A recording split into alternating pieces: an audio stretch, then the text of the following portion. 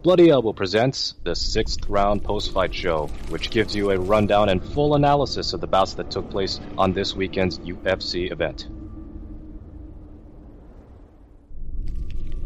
Hey everybody, welcome back to the 6th Round Post-Fight Show with me, Zane Simon, and my co-host, as always, Eddie Mercado. We're coming to you guys from the close of UFC 280 in Abu Dhabi, UAE, with a headlining lightweight title fight between Islam Makhachev and Charles Oliveira.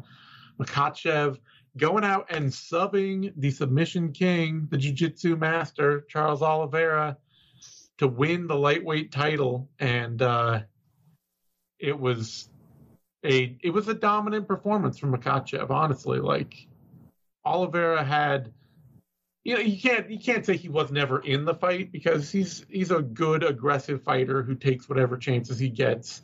He's always there to push things. Even before Oliveira got knocked down, it felt like the pressure he was putting on was starting to get Makhachev just a little flustered, maybe just a tiny bit. You could see him like starting to swing a little more wild, starting to be a little more like, oh, God, I don't want to be moving backwards while I'm throwing so much. Especially when Oliveira started to stuff the takedowns. Yeah. And Makhachev wasn't able to easily get them. It's like, well, maybe I can't just come out here and ragdoll this guy. Maybe he is actually has some pretty solid takedown defense, and I need to go to something else. I need to show some dimensions to my game.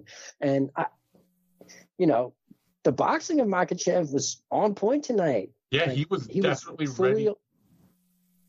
Yeah, just fully committed to his punches, just stepping in with conviction and not leaving himself overexposed too much early on. And the big thing was that he was clearly ready, at least for a while, to be on his back foot and plant and land counters with an opponent that he knew was going to be pressing him. Yeah. He was very much ready. Every time Oliveira stepped in, he walked himself onto a lot of big shots right out of the gate. The thing, like I was going to say, like, you can't really say that Charles Oliveira was never in the fight, but you kind of have to look at it too over the 2 rounds that, like, Charles Oliveira was not in the fight a lot, Now, he did his best work in the clinch when Makhachev couldn't get the takedown and Oliveira was sneaking in those elbows and some knees to the body. That's where he was going to win the fight. Yeah. I didn't know that going in, but that was the only area he was finding success. Yeah. And maybe like a freak flash submission somewhere on the ground, possibly, but he never got close. It wasn't, none of the submissions he tried. Not remotely close. No.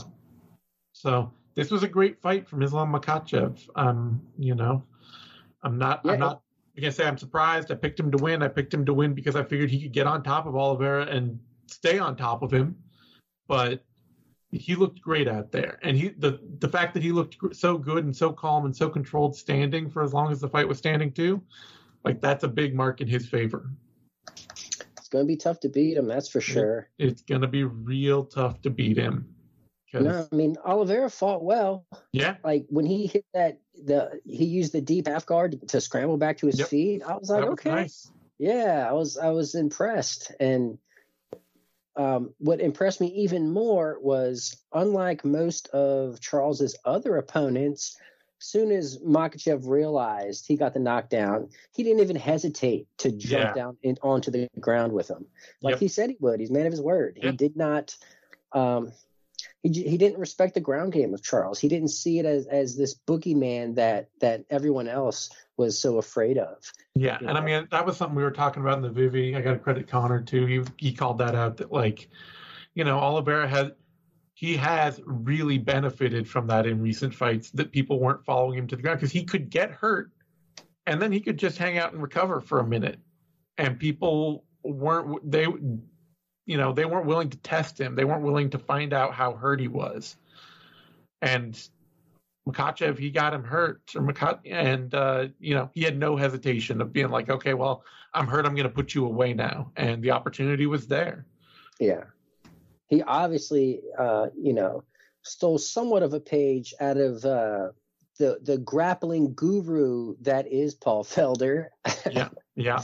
Like you can put Charles on his back and do damage, and you don't have to be afraid of his ground game if he's rocked and not on your back. And if you're just being tight and controlled with what you're doing, I mean, we've seen Kevin Lee have success on top. We've seen Felder. We saw Anthony Pettis and Ricardo Lamas. Like it's been done. It's just guys out there like Poirier and Gagey and these other top flight lightweights out there. They don't have that, Chandler, they don't have that trust in their grappling games. Oh, I'm calling this a club and sub, by the way. Yeah, no, that's a club and sub, 100%. Yeah. This is a club and sub. There was a little bit of a transitional period, but this is a club and sub. Yeah, it counts. I mean, I know the club and sub is technically kind of there for the, like, you hit them, they shoot, you sub them. But if you hit somebody and you follow up with a quick sub because they're stunned, that's the definition every time. Yeah, this was fantastic. I thought Islam rose to the occasion, and I couldn't help but feel all the pressure on his back. I mean, you're in Abu Dhabi, you have Khabib, like the one of the goats of lightweight. Oh yeah, there's a lot of discrepancy there, but having him in your corner. I believe the broadcast said that they spent $1 million on this training camp. Mm-hmm. So you got all this riding on you. You got a lot of people, especially fighters, saying that he didn't even deserve to be in there with Charles Oliveira because he didn't earn it. Which is stupid as hell. I mean, but being able to overcome all that and still perform and rise to the occasion and not be dwarfed by the situation. I mean, that's championship material. I'm blown away by the way he handled it all. Yeah, and I mean, that's a camp, too, that they very clearly, they put a lot of pressure on themselves that we don't see as an outsider, Oh, yeah. Like, with Khabib, it was very clearly, like, there is a whole bunch of pressure for, like, family legacy here. Want to please my dad, want to hit this record, want to hit this goal, these specific things that he was trying to do, go undefeated, all this stuff. And with Makhachev, like, out there, after he wins the belt, like, he turns around, he hands it to Khabib, and he's, like, dedicating it to him. And, like, that's a ton of pressure, too, to be putting on yourself of being, like, prepared. I'm going to win this title for you, my mentor. And, like, not just because I'm out there chasing gold. They definitely, they put a serious weight of expectations on themselves. And no, for sure. That's where the fear is, right? Yeah. So, I mean, when I did my MMA fight, my number one fear was letting down my team, letting down my coaches, like going out and embarrassing them and not performing or not showing what I had been drilling and studying and practicing. And that was the number one fear for me, was just letting those people down. Mm-hmm. So, I mean, to overcome that at this level that's extremely hard to do. Just mentally, physically, it's probably one of the hardest things in sport. Mm-hmm. So, hats off to Islam, man. There's a lot of hype, and he fulfilled every bit of that. Yeah, so and there's a new sheriff in town. There's a new sheriff in town. It's worth noting too. This is probably, like, really, you want to talk, there's all those internal pressures. There's also one big external pressure, which is that when the UFC was on the cusp of something big and delivering a big star into a former longtime financial business partner, what is almost a second home for the UFC in Abu Dhabi, Khabib, like, he went and retired, like, in a way that you could tell it threw a lot of plans into disarray. Like, Dana White spent a year just telling people, no, he's not really retired. It's okay. He'll be back. Right. Yeah. Oh, he tried his best. Yeah, he did everything he could. And so that there was a huge weight on Makhachev's shoulders for the UFC. Like, no, we need you to be the star in this market. Yeah. You have the Khabib connection. we need that. We need that to stay here. That's important. So there's a lot riding on it, and all that. And there's already another title fight booked. Yeah, basically. Yeah, I think what was that? There's a Perth card coming up in February, beginning of February. They've basically just announced that fight for that card. Sweet, that's pretty good. That's when we're getting Robert Whitaker and Borashina. So that might be shaping up into a stacked card. Yeah, that's fun. And like I like the fact that Volkanovski was ringside and they brought him out, and I'm perfectly content with him getting the next shot. I love me some Beneil Dariush, believe me, but I mean, champ versus champ is always going to win out. Yeah, and I mean, credit to them too, because I think they tried to do the smart thing, which is that they gave Makhachev his moment. They didn't go bring Volkanovski out to the cage. They were like, oh, he's in the audience. We got a message for him. And then Makhachev was like, no, bring him here. Bring him into the cage. And well, he's like, he's so short, I can't see him. I know. But like, I was paraphrasing to be nice, but he made a fun joke out of it. Zane. There's no business being nice. We were just spitting facts. It's true. But he took a little dig at him, but it is a great thing to build that rivalry right there, to sell a new fight coming up. I'm always interested in the tight champ versus champ. And I love the idea of Volkanovski going up at lightweight and trying to. I feel bad for Dariush too, but he is he knows. Dariush very clearly knows this because he's talking like it in his post-fight speech for his win, which we'll get to in just a minute. But he's out there like, yeah, if I have to beat 10 more people to get this title shot, I'll do it. I don't care. Dariush knows that he is the kind of guy that the UFC. He's like Bilal Muhammad. He's a back pocket contender. If there's nobody else, the UFC will give you that title shot. If there's anybody else, you're probably going to be in the back of the line. Right. So it's tough luck for Dariush, but he's willing to fight anybody and everybody. And that puts him right where the UFC wants him, which is the ability to book somebody else. Man, Makhachev looks so much bigger than Volkanovski out there. Oh, yeah. No, I'm not going to pick Volkanovski to win that fight, but I like seeing a fighter willing to take that risk and make that test of themselves, Yeah, absolutely. I mean, that was something I loved about Max Holloway. Is he so willing to go up and fight? And and I mean, Volkanovski's running out of people to fight at 45 anyways. Yeah. So keeps things interesting. Holds up featherweight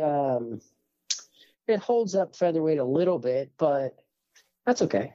The only person I've heard really moaning about it is Henry Cejudo, who's now talking like, oh, I don't even want to come back to the UFC anymore if I can't fight Volkanovski right away, which, okay, whatever. Who cares? Yeah, I guess that's a good segue to bring up how Aljamain Sterling is down to fight Cejudo. Yeah. No. After Aljo, I believe. I don't know. Cejudo. And it's so childish. I love it.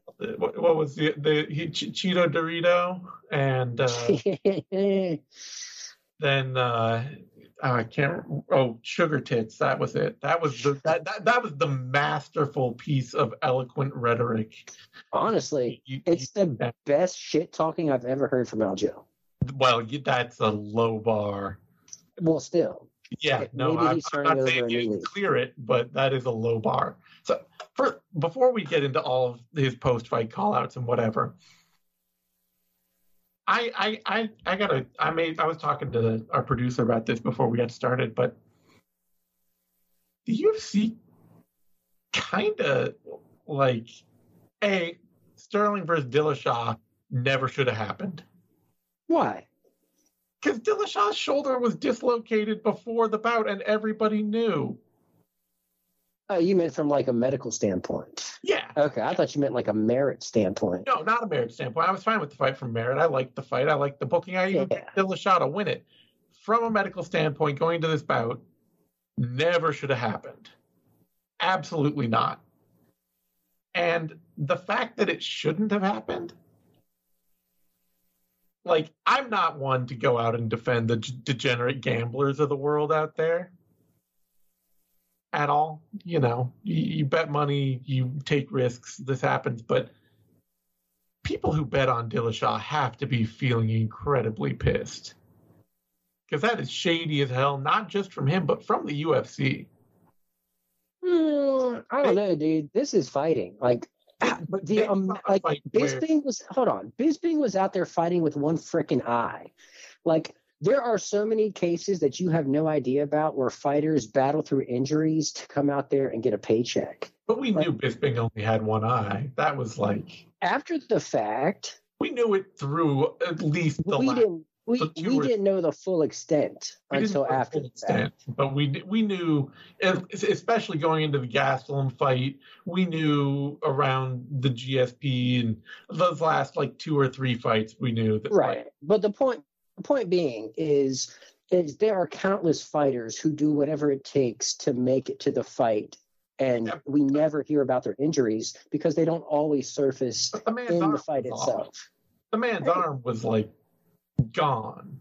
It was functionally. I'll put it to you this way: for every degenerate gambler that lost out because Dillashaw's injury, there's just as many degenerate gamblers who cashed in on the live betting odds when they saw his shoulder go out and quickly placed their bets on Aljo. That there's that, but I'm just saying the UFC basically they put on like a fixed fight basically. No, Zane, get out of here with that shit. They knew Dillashaw had no chance in hell winning this fight, and that he was too injured to be medically cleared, and they threw him out there to put into the fight, and they didn't tell anybody. I'm not signing on that for one bit. I'll go one step further and say that the MMA gods, they have providence for Aljo. They do. The DQ awarded him the belt. No, the split decision win over Peter Yan was divinity. That was divine intervention. And people got to find out what kind of sacrifices Sterling is making because they are working. Like, I don't know how many. I don't know under what moon he is killing what animal, but that is absolutely 100% working for Aljamain Sterling. I'm just saying, it is really, really. Like, just poor practice all around it. You got to fight her out. He injured this 6 months ago. He's talking in the cage. He dislocated it 20 times. I'm not sure I understand your point. So he shouldn't have fought? Absolutely not. So it's like, all right, TJ, don't go out there and get your payday. Don't put food on your table because your shoulder's dislocated. So in the name of sport, just sit on the sideline. Like, no way. Yeah, absolutely. That's what regulators are there to do. I mean, this is what we want regulators to do. If the man had a broken leg and was like, no, I want to go out there and get paid, he'd be like, no. But if he can make it to the cage and clearly start the fight with no issue. He did not clearly start the fight with no issue. That shoulder was screwed up the moment that fight started. Once contact was made, sure, but I don't know. I feel like you're making a bigger deal out of it than. No, it was a non-fight. It was not competitive, and it was booked, and it was happened so far out that I can't believe for a moment that everybody involved didn't know. Even if they did know, like, so what? The show must go on. Like, this is prize fighting, Zane. These dudes are out here trying to feed their families. Not pro wrestling. That's my point. Yeah, exactly. That's some pro wrestling BS. That is some like. We all know you can't compete out there, but we'll go out. You go out there, earn your check, and we'll put it all together next time. I don't know. I mean, Dillashaw might not even fight again. Yeah, he might not because this was stupid. So if he went out there and got one last payday, I'm completely fine with that. If it's just all about talking about Dillashaw and his money. Man, he can do whatever he's got to do. I'm not blaming Dillashaw. I am saying that we are supposed to have, like, the idea of a sport is that you book things, you do things competitively. You try to make competitive things happen. The further you get away from trying to host a competition, the less you have a sport. But you see guys in the NFL like hurt themselves badly, go in the back, get an injection, come back out, and all of a sudden making these crazy plays, and you're like, wait a minute, you just twist your ankle? If they want to go give Dillashaw a bunch of injections, he's no stranger to that. They can make that happen. Maybe that did happen to get him out there. I guess I don't care as much. Like, he did not make any miracle plays, is what I'm saying. They threw a dude who was too hurt to fight into the fight. Like, who is they? Who are you blaming? Who am I blaming? I'm blaming. Well, I gotta blame the UFC because it's their commission. They hired all the doctors. They hired all the officials. They brought everybody out for this. They are in complete control over the event. So, but if Dillashaw, his shoulders popped in, like, how can you be like, oh, you're not clear to fight because of why? Like, how does it? I don't see how. Literally wouldn't stay in the contact in the socket for more than 1 moment's contact. But like, how do you prove that though going into the fight? You have all the evidence you need to prove it. You could pop it back in and out every moment. But it's not like doctors during your physical, they check to see if your arm pops in and out. That's not part of the physical. If you know his shoulder's dislocated, you can do an X-ray to see how bad the dislocation, how bad the injury is. But who? Like, who though? The UFC. They've got doctors. They've got money. They're in Abu Dhabi. You think that place doesn't have an X-ray machine? No, but I think that the UFC isn't in any hurry to spend any kind of money to not make fights happen. I know they're not, and that's why I'm saying that this is a sham. Nah. Yeah, I think it's the nature of the beast, man. It's a sham fight. It can be the nature of the beast, but it's a sham fight. I don't know. There's plenty of fights where guys go out there when they shouldn't, and we never. This is one of the worst that I have ever seen. I have rarely, if ever, seen a fighter more injured in a bigger fight. But it's also like a weird injury because a dislocated shoulder is one of those weird ones where it's. When it's out, it's the end of the world. When it's in, it looks like nothing's wrong. Yeah, but it happened 20 times in 6 months. There's, like I said, I don't believe for a moment that nobody knew that what was going on here or not. I mean, from the UFC's perspective, it's like, you want to fight or not? You got all your medicals. That's all I need from you. You fighting or you're not fighting? So whoever gave him that medical clearance, they are absolutely that. But that's what I mean. When like he goes to get his physical and his arms popped in, like how is the physician going to know? You think he's just going to be like, well, I popped my shoulder out, dog. And that's what I'm. And make me not fight.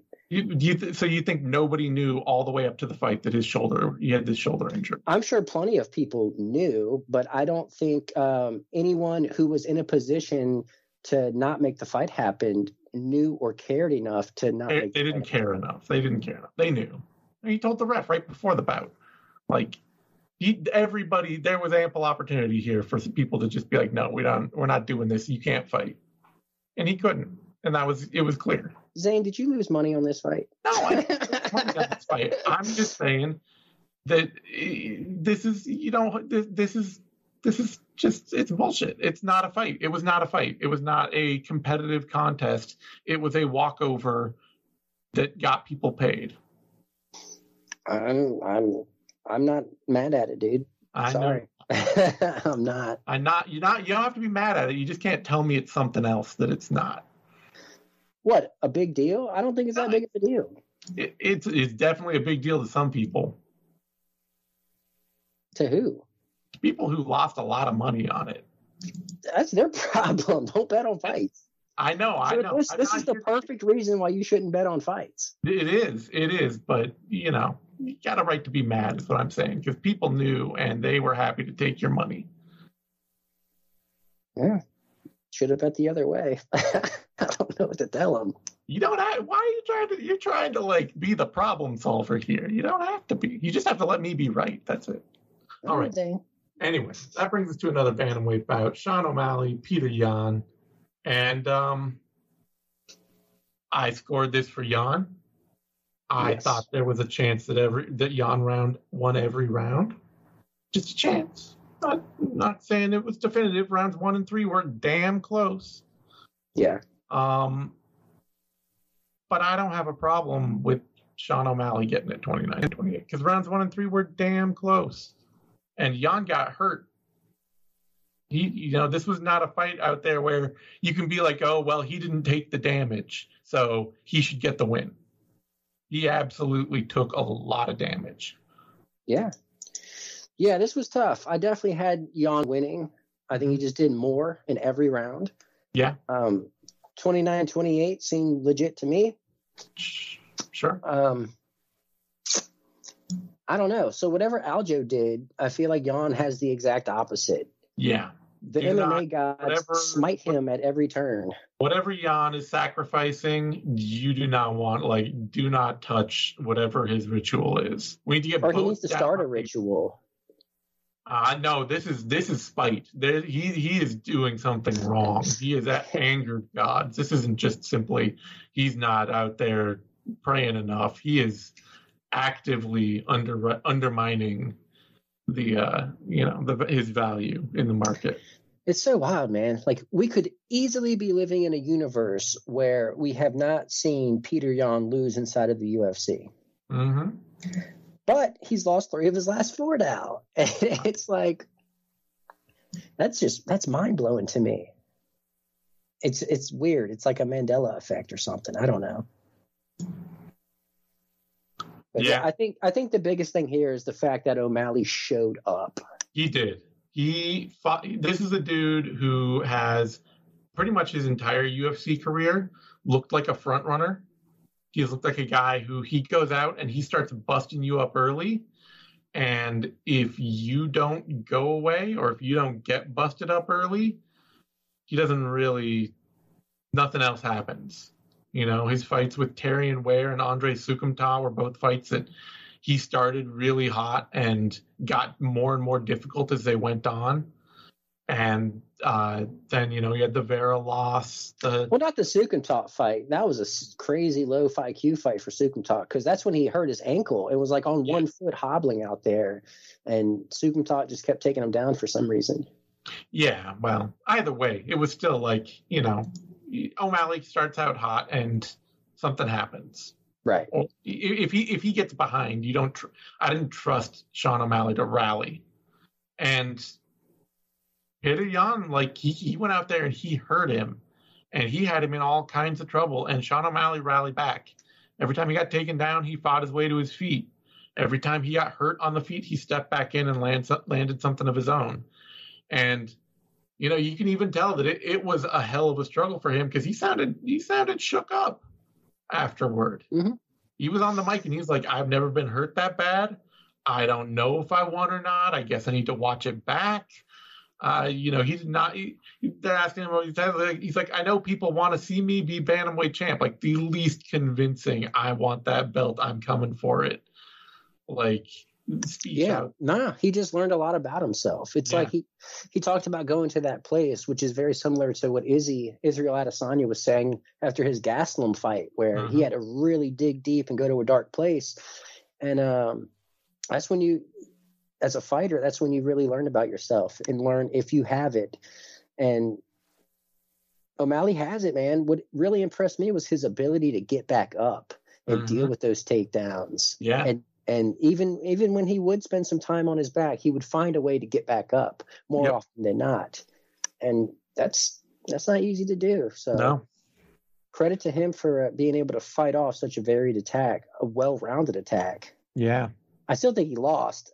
Yeah, he might have, but he got he got real lucky in that potential. He might have, not just because he didn't lose a fight that he might have lost, but because Aljamain Sterling also won and has beat Corey Sandhagen and has beat and won't fight Merab Dvalishvili and has beat Peter Yan and twice. Yeah, twice. And ish.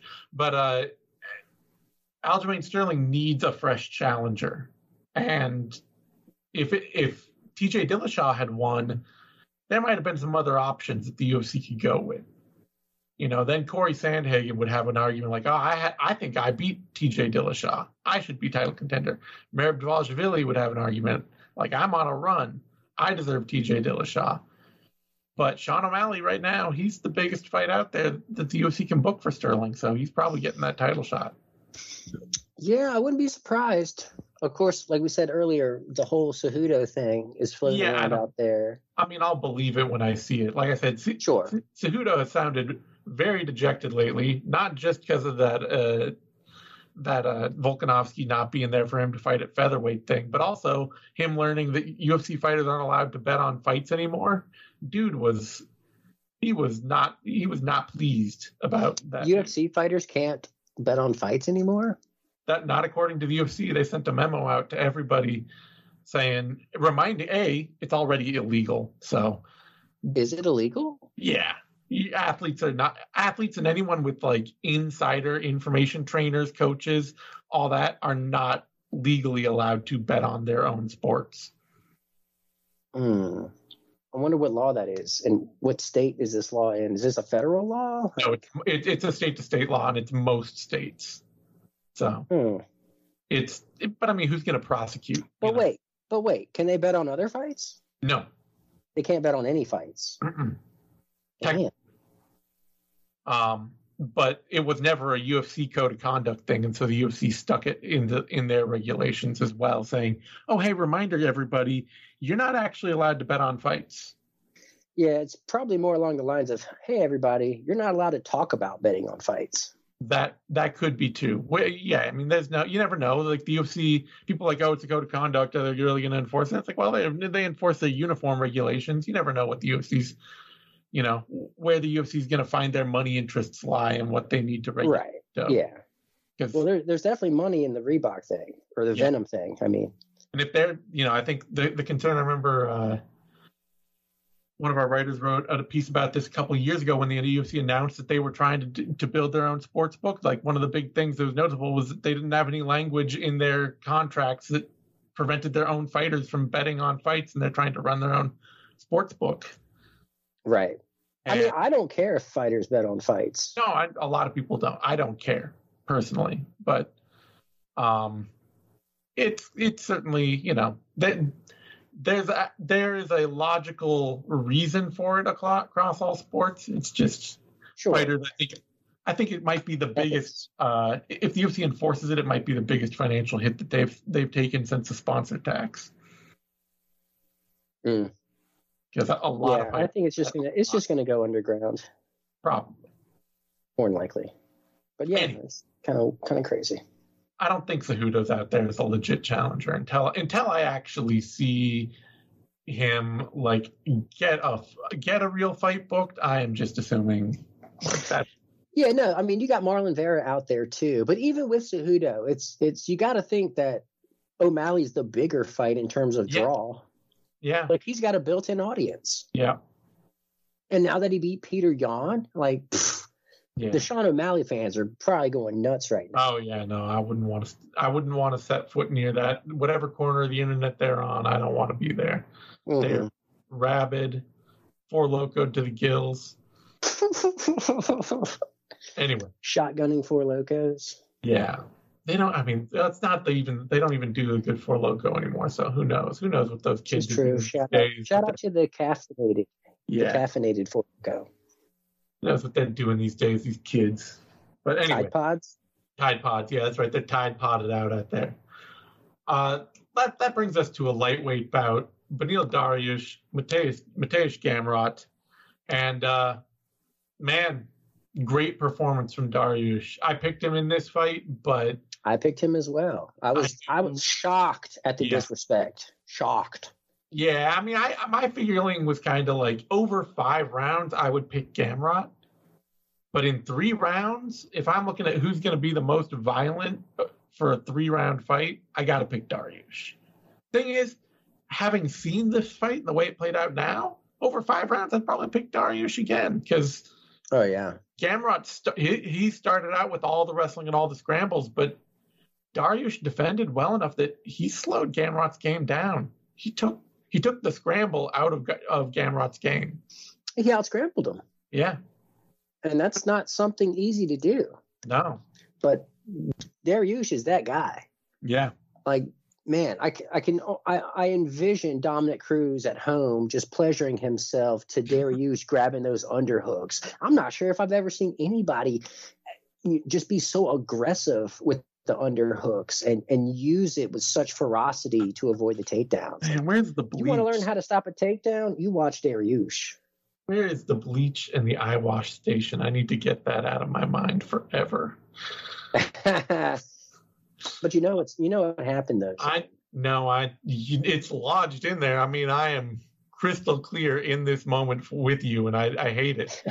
But yeah, no, Dariush, he was fighting off he was getting the underhooks, he was limp legging, he was turning corners with camera. Yeah.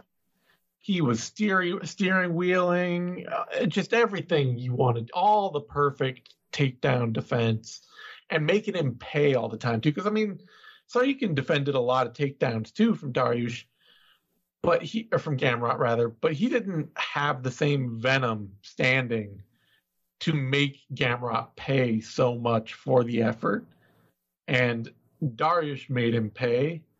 And like I say, he took all the steam out of that game. And in the third round, it just felt like a fight that Beneil Dariush was just well in control of. Yeah, not only was he in control, but then there's like 90 seconds left, and he uncorks that overhand left that just drops Gamrot. And It's like, damn. The disrespect. Yeah. Dariush was an underdog coming into this? Like, why? Like, who has Gamrot defeated that you're like, oh yeah, he's definitely going to be, is worthy of a favored position against Beneil Dariush, who's been clawing at a title shot for how long now? Yeah, for 5 years it feels like. But let's see, he lost in 2018. So for the last 3 years or so, basically, like since that close win. He's been marching. It feels like he's been on the march for title contention for a couple of years now. And it's in his fights, he's hurtable. Yeah. But he is just so damn good everywhere. And he's so confident. Like, it's not even necessarily how good he is, but he is so. He's in that Charles Oliveira zone where Oliveira was before this Makhachev fight, where. He could go out there and just be trading with Justin Gaethje, and you're like, man, this is a terrible idea. But Oliveira would just be so dedicated to it that he'd get the better out of it. And Dariush, he may not be the cleanest striker you've ever seen in your life, but you better be ready for somebody who is firmly planted right in front of you, seeing what you're doing, and will come back at you with something every bit as hard. Oh, yeah. And it's all muscle memory at this point for him. So he just instantly reacts, and he's got venom. He's got venom in his kicks. Those body kicks were giving Gamrot fits. Mm-hmm. Of course, like we were just talking about the knockdown, he's got power in his hands. He can take a shot. He can stuff takedowns. He can hold his own on the ground with pretty much anybody. So, Eddie, Beneil Dariush versus Justin Gaethje. Right, man. Dariush says he'll fight anybody. He's out there to take fights. He's not going to wait for a title shot. Volkanovski's already lined up for the next title shot, so you can't even be like, oh, and not only is Volkanovski already out there for the next title shot, but you've got Chandler versus Poirier coming up, and you've got a title picture up there that. There's no guarantee, like I said, Dariush, there's no guarantee that he could ever wait for and just be the guy. No, he can't. Man, I want to say there's two options. You could do Justin Gaethje, or you can do the winner of Chandler Poirier. Sure. Yeah. They're both amazing fights. There's also, I mean, if he's just willing to fight anybody and doesn't care what card he's on and where he gets put or whatever, There's Rafael Fiziev too. Yeah, Fiziev's on the come up. Honestly, they could also put him in there with Charles Oliveira, and I'd be perfectly fine with that. Sure. Dariush he's entered that position where any fight you could put him in is a fight I want to see him in. Yeah, the dude's a stud. Mm-hmm. I'm still blown away that he was an underdog in this fight. And he went out and he tried to convert like whole nations. So, oh my God, did he not? I think he got Jesus booed in Abu Dhabi. I think they booed Jesus. Oh, good on him though. That takes balls. It is definitely a gutsy call to be like in the UAE, in Abu Dhabi, trying to convert the entire nation of Iran to Christ. No, I'm the conviction in that man is outstanding. Yeah. You see it in the way he fights too. Yeah, like he is so true to himself. Yep. All right. That brings us to a catchweight bout. Manon Fiorot against Caitlin Chukagian. And this was a fight. Yeah, it was. It happened. It happened. It was what I expected, which was that it was a lot like the Vivia Araujo Alexa Grasso fight, where you're looking at two really close fights with really close rounds, and one person's maybe edging them just a little bit here and there, and that's what you're picking on. Yeah. No wow moments to really draw from. No. A lot of misses. Credit to Fiorot, because after the bout, they asked her about title contention. She's like, I could probably fight somebody else, basically. Yeah. Which of course I don't think she had the performance she wanted or thought she was going to have. I'm sure she didn't. Which of course means that she should fight Alexa Grasso, right? Why not? Yeah. You can put that up on a fight night main event or, whatever. That'll be. Both women are working their way towards contention, but have yet to actually put on the kind of performance that you're like, wow, they are clearly the top contender right now.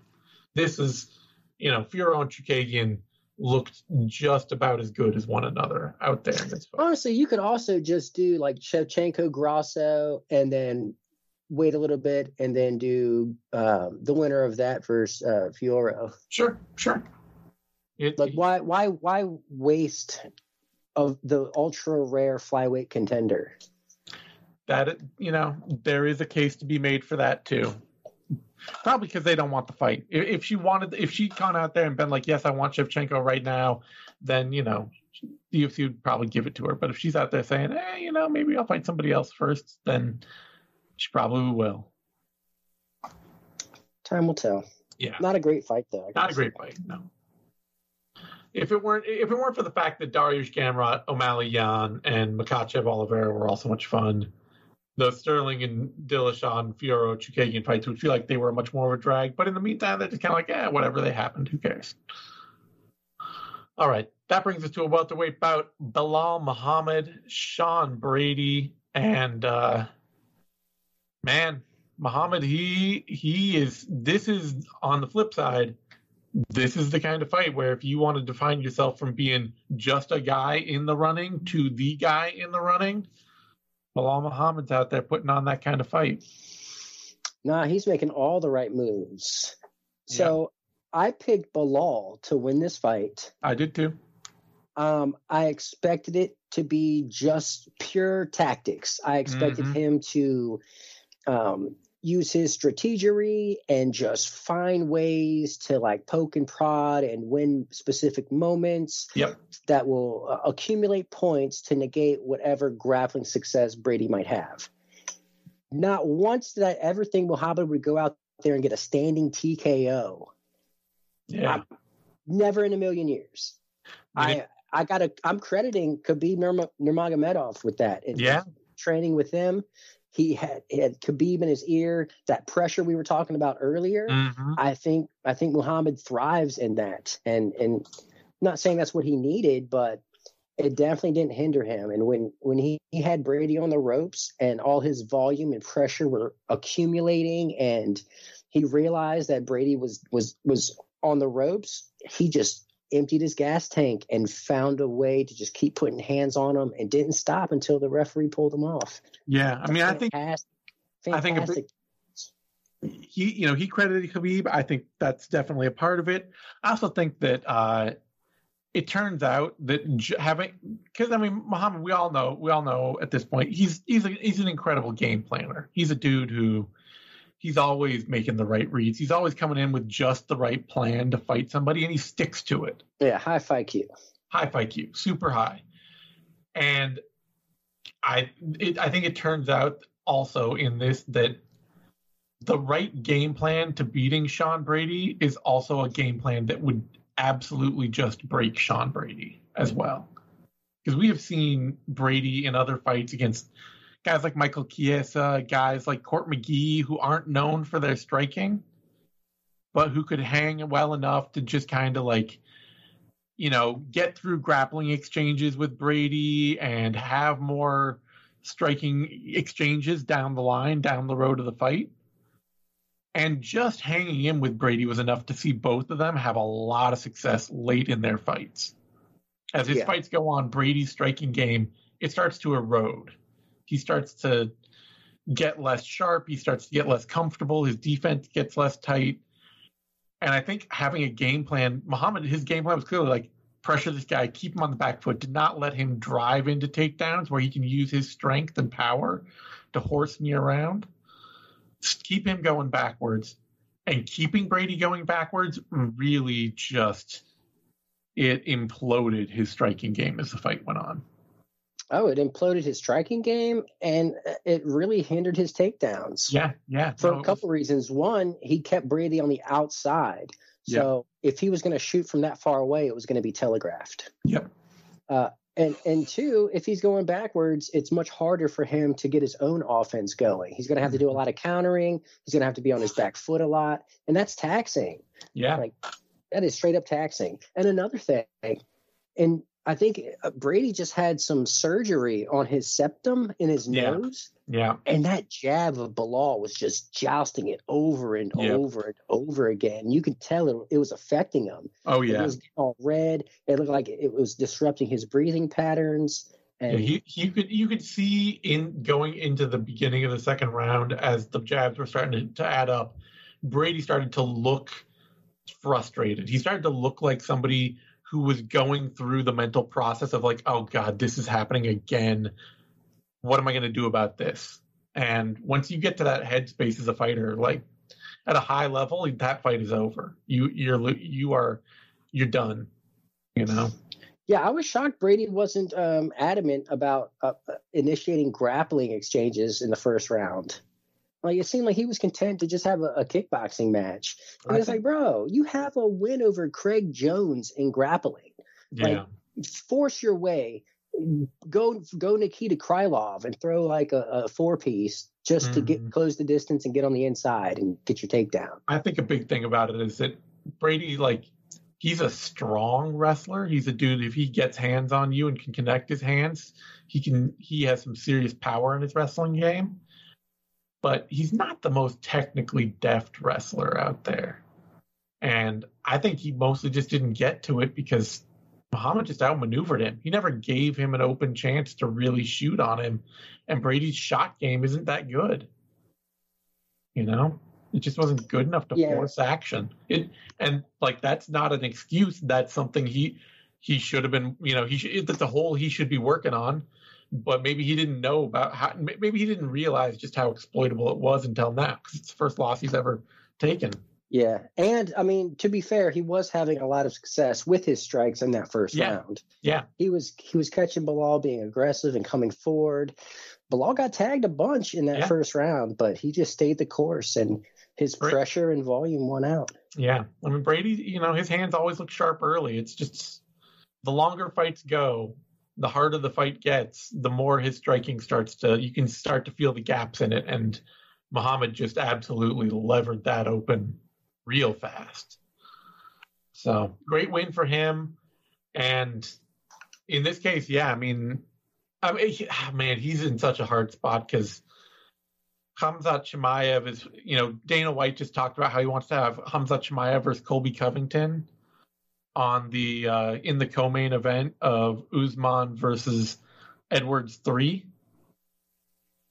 And like, if Chimaev wins that fight, hell, if Colby Covington wins that fight and Edwards is in the main event, like, those guys are going to be a higher priority to the UFC than Bilal Muhammad.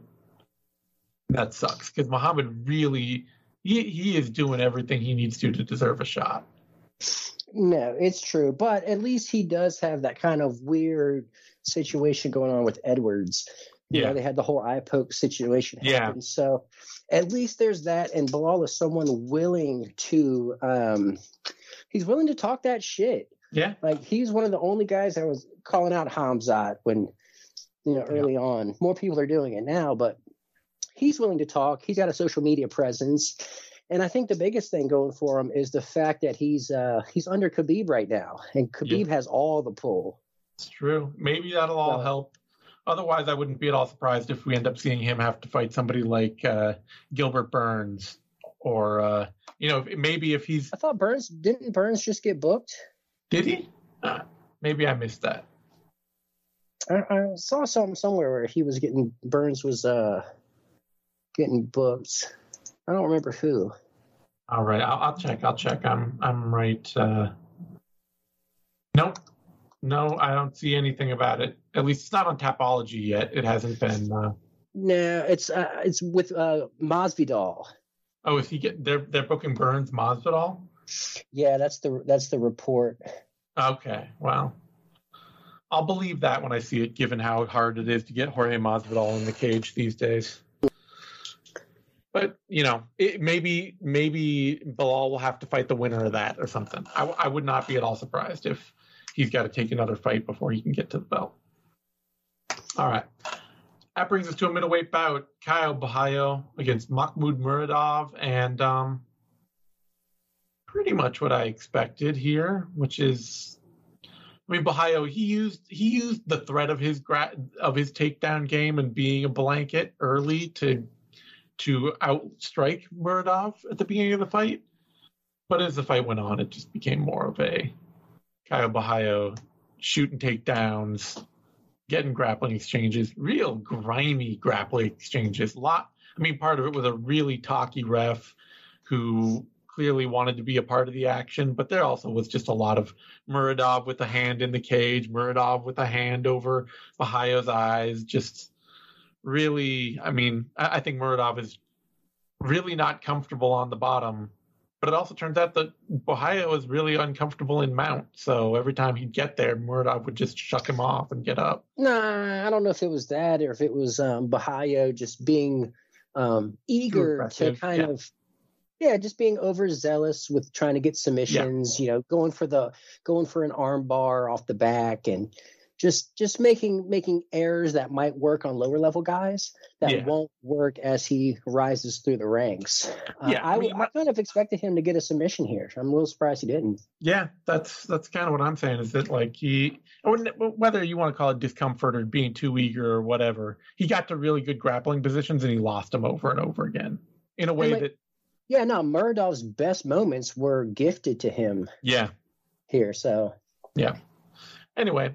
Still, a very controlled fight from Borralho in the end. Still looks very much like a hot prospect in the middleweight division. Odd booking, too. Why was this even made?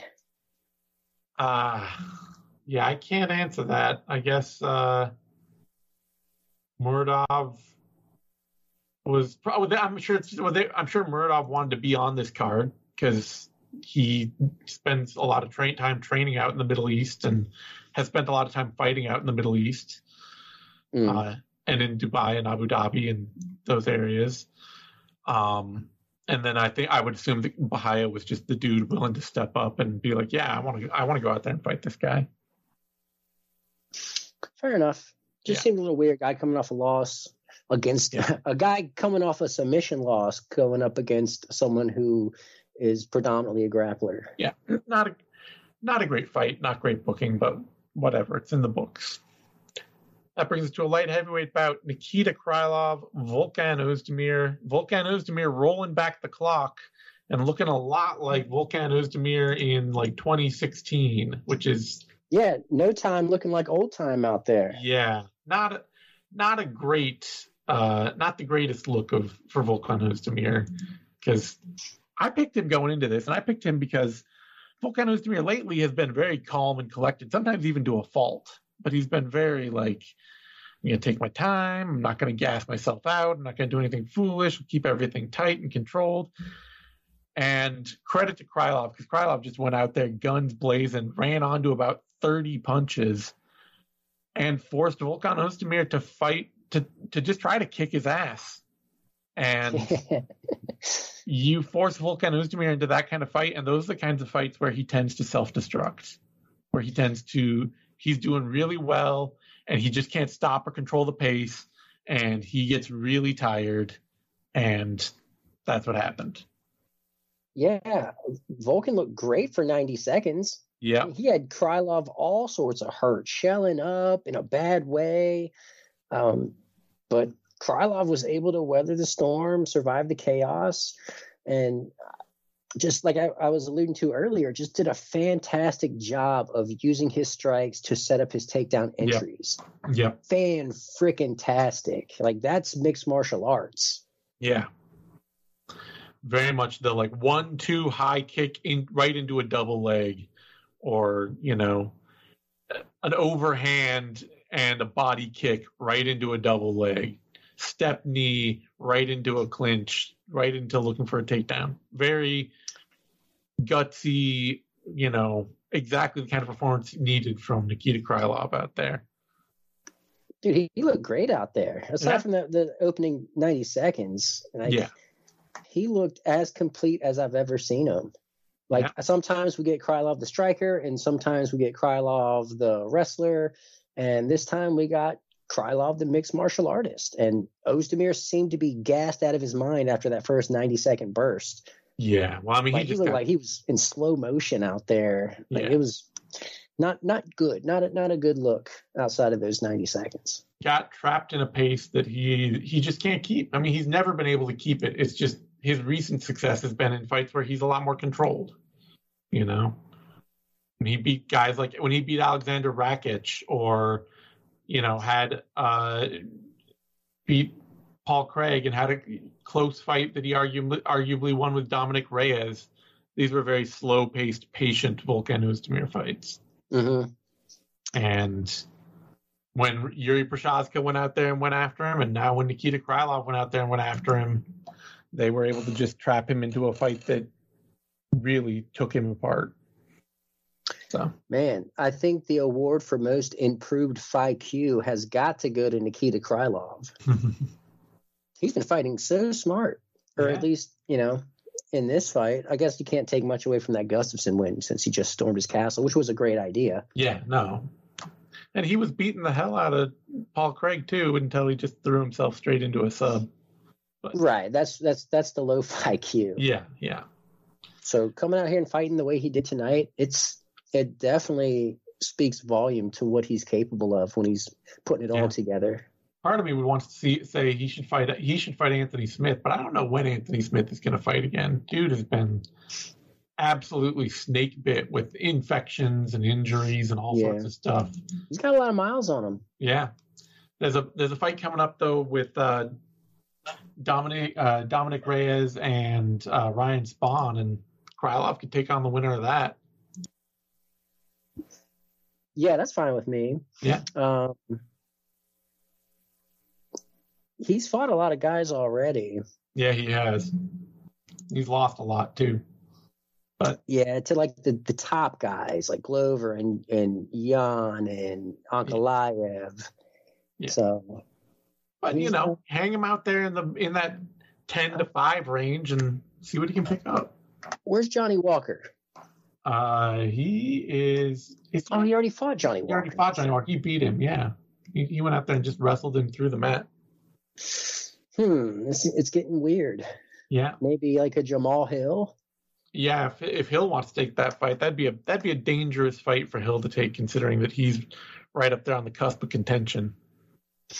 Yeah, but it's also a winnable fight for him, so maybe. Sure. All right, that brings us to a welterweight bout: Abubakar Nurmagomedov, Omar Gadzhiev, and good night for the Nurmagomedov camp. Yeah, the Nurmagomedov camp. I mean, as advertised, anyone who was fighting against one of Khabib's fighters, the deck is stacked against them. It just is. It's not only he's got it's home field advantage. I feel like that's a real thing for Khabib in the UAE. Definitely going to need a lot of hometown support there. I will say, though, I was impressed that Nurmagomedov, he's a dude who, you would think that he'd just be an amazing lockdown wrestler and grappler because of his training lineage and all that. But he's been beat there a few times. Right. And he has trouble. He's had trouble in the past, too, with bigger dudes who could just scramble with him and tire him out. He's not the most athletic guy in the world. But Omar Gadzhiev is a big dude, and he went out there and just grappled with him, and Nurmagomedov just out-grappled him and then started tagging him up later with the strikes, too. So pretty complete performance from Nurmagomedov.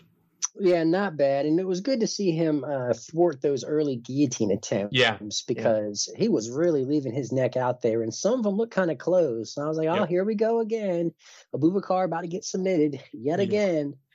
But he kept it together. He stayed safe. He got his own takedowns and, did enough to stay on top and stay in control and get himself a solid win. Definitely. That brings us to a middleweight bout. Armen Petrosyan, AJ Dobson. It has to be noted here because not only did a bunch of people come to me pretending I got it wrong, but John Anik in the booth, watching the fights, doing all the tape study, doing all the prep, totally has the absolute wrong Armen Petrosyan. Armen Petrosyan is not the Italian-Armenian kickboxer who has a ton of pro kickboxing wins and titles and all that. That's Giorgio Petrosyan's brother. Totally different dude. 5 years older. This Armen Petrosyan, legit, good, fought a lot on some lower level, more regional circuits as a kickboxer, but not Armen Petrosyan, brother of Giorgio Petrosyan. So okay, just got to put that out there. Yeah, because he's Armen Petrosyan. He's got a wiki. I ran my computer out of ink, printing out his Wikipedia page.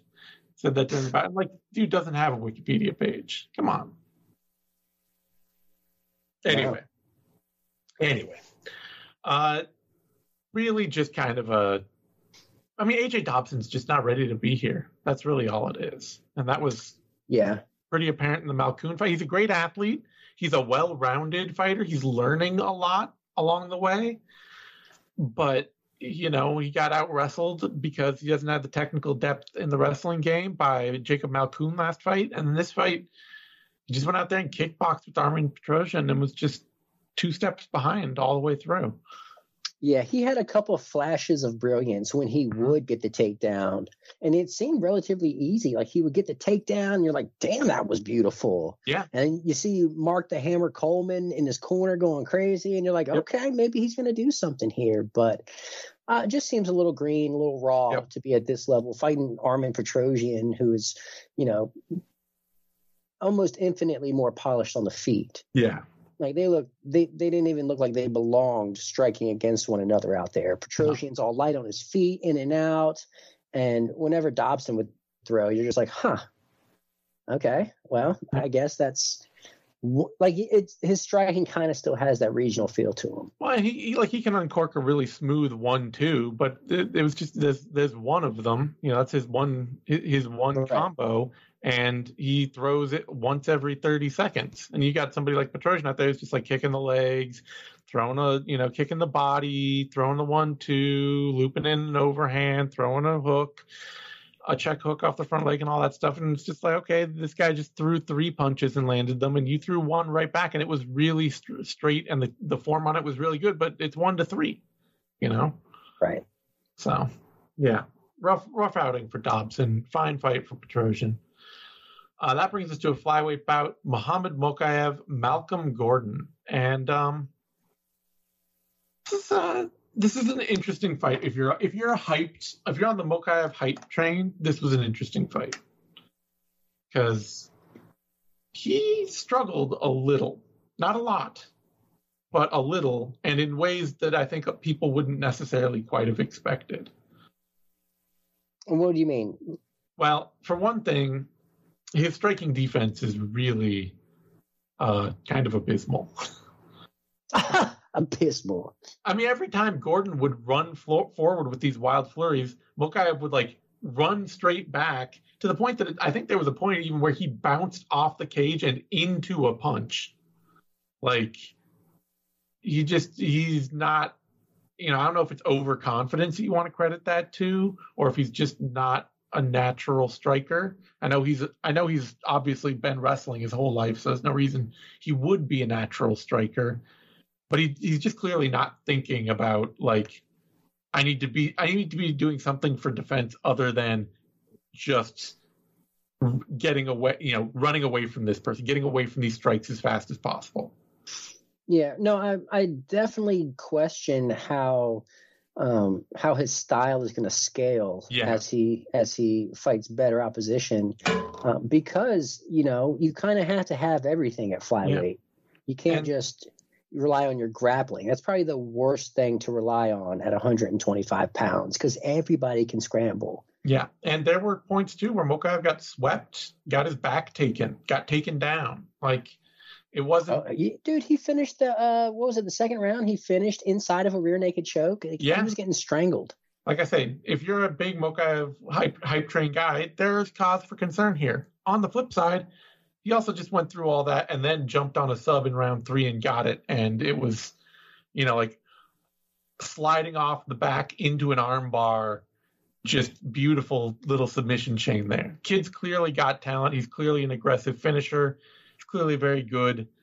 It's just also, he was there was talk apparently that he's been calling out Brandon Royval.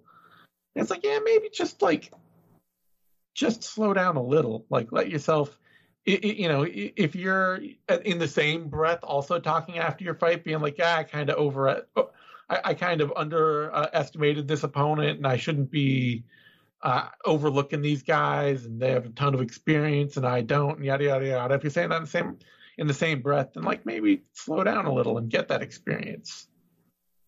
Well, I don't think it was so much the experience. I think he's speaking more to the fact of just overlooking guys who he feels like he might just be better than.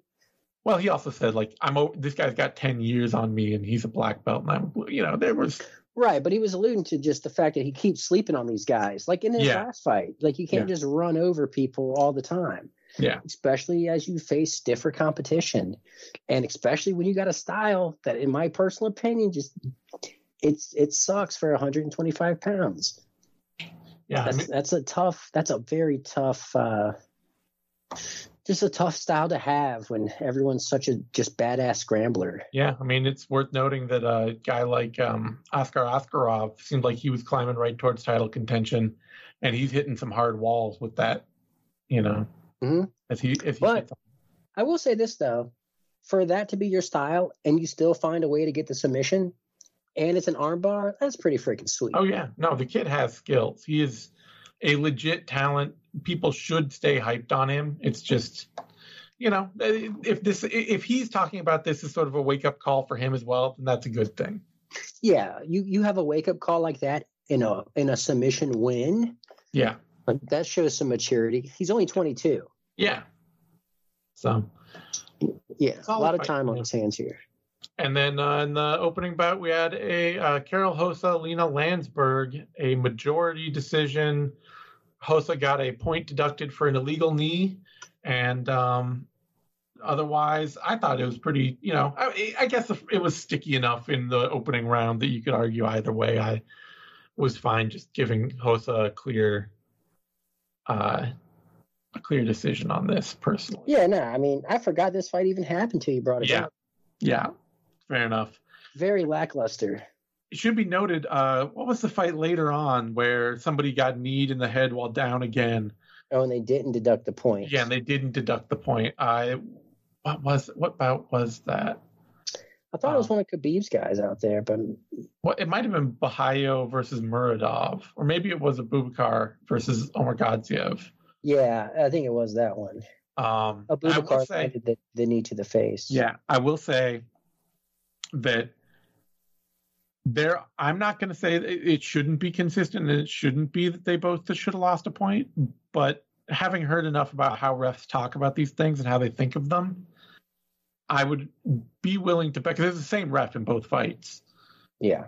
That because Landsberg's whole knee and leg was on the mat, she was more clearly in an illegal down position, and the knee landed harder. So I think the ref probably felt that it had a bigger impact on the fight in that moment. Hold on, what knee landed harder? The Hossa knee. You mean like relatively speaking? Because I'm pretty sure that the knee of Nurmagomedov is infinitely harder than what Hossa threw, or what Landsberg threw. Or no, it was Hossa. Yeah, I'm relative. I think it did more. It appeared to do more damage in the fight where it landed. Landsberg appeared to be more hurt by the knee that landed than Omargadzhiev.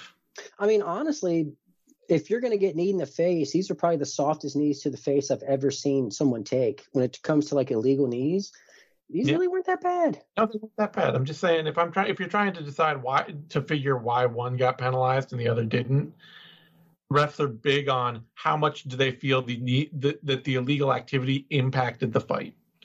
Remember earlier when I was saying how Khabib gets a lot of home cooking in that part of the world?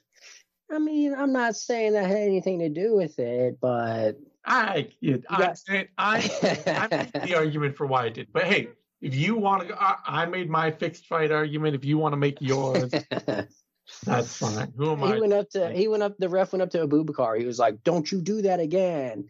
And Abubakar's like, "Oh, sorry, brother." I was like, "Damn, is he ref your brother? Looking like brother, cousin? The referee might be another relative. I don't know." Okay. But Landsberg did verbally say, "Hey, you got to take a point, referee." That's smart. That is smart. Smart work. That's a veteran move. Big time. Big time. All right. On that note, we're gonna wrap it up. It was a solid card overall. A couple stinker fights, some early prelim stinkers, but who cares? Like the prelims are supposed to be less good than the main card. That's why they're prelims. We want the Oliveira Makhachev, the Jan O'Malley fights to show up big. And my fight of the night, I gave to Ozdemir and Krylov just for that wicked opening round. Yeah, okay.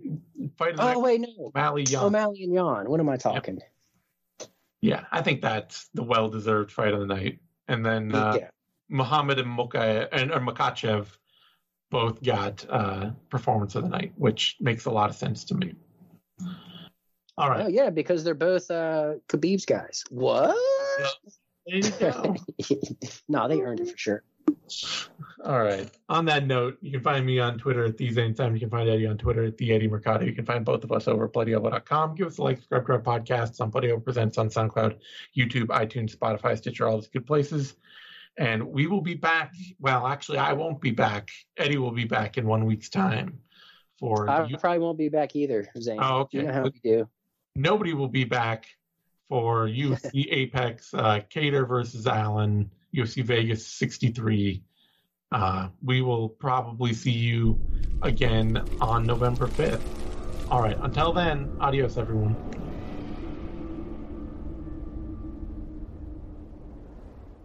Thank you for tuning in to this Bloody Elbow Presents production. To check out more of our content, subscribe to our YouTube channel, which is titled Bloody Elbow Presents. We're also on SoundCloud, Apple Podcasts, iHeartRadio, Stitcher, Spotify, TuneIn, Overcast, Player FM, and Amazon Music. Just search for Bloody Elbow Presents and you'll get brand new shows throughout the week, including Care Don't Care, the Level Change Podcast, the MMA Vivisection, the 6th Round Post-Fight Show, 6th Round Retro, the MMA Depressed Us, Crooklyn's Corner, exclusive fighter interviews, show money, guest podcasts, the Hey Not the Face podcast, and radio-style play-by-play for every UFC pay-per-view. Be sure to follow us on Twitter at Bloody Elbow, Facebook at facebook.com/BloodyElbowBlog, and as always, on BloodyElbow.com.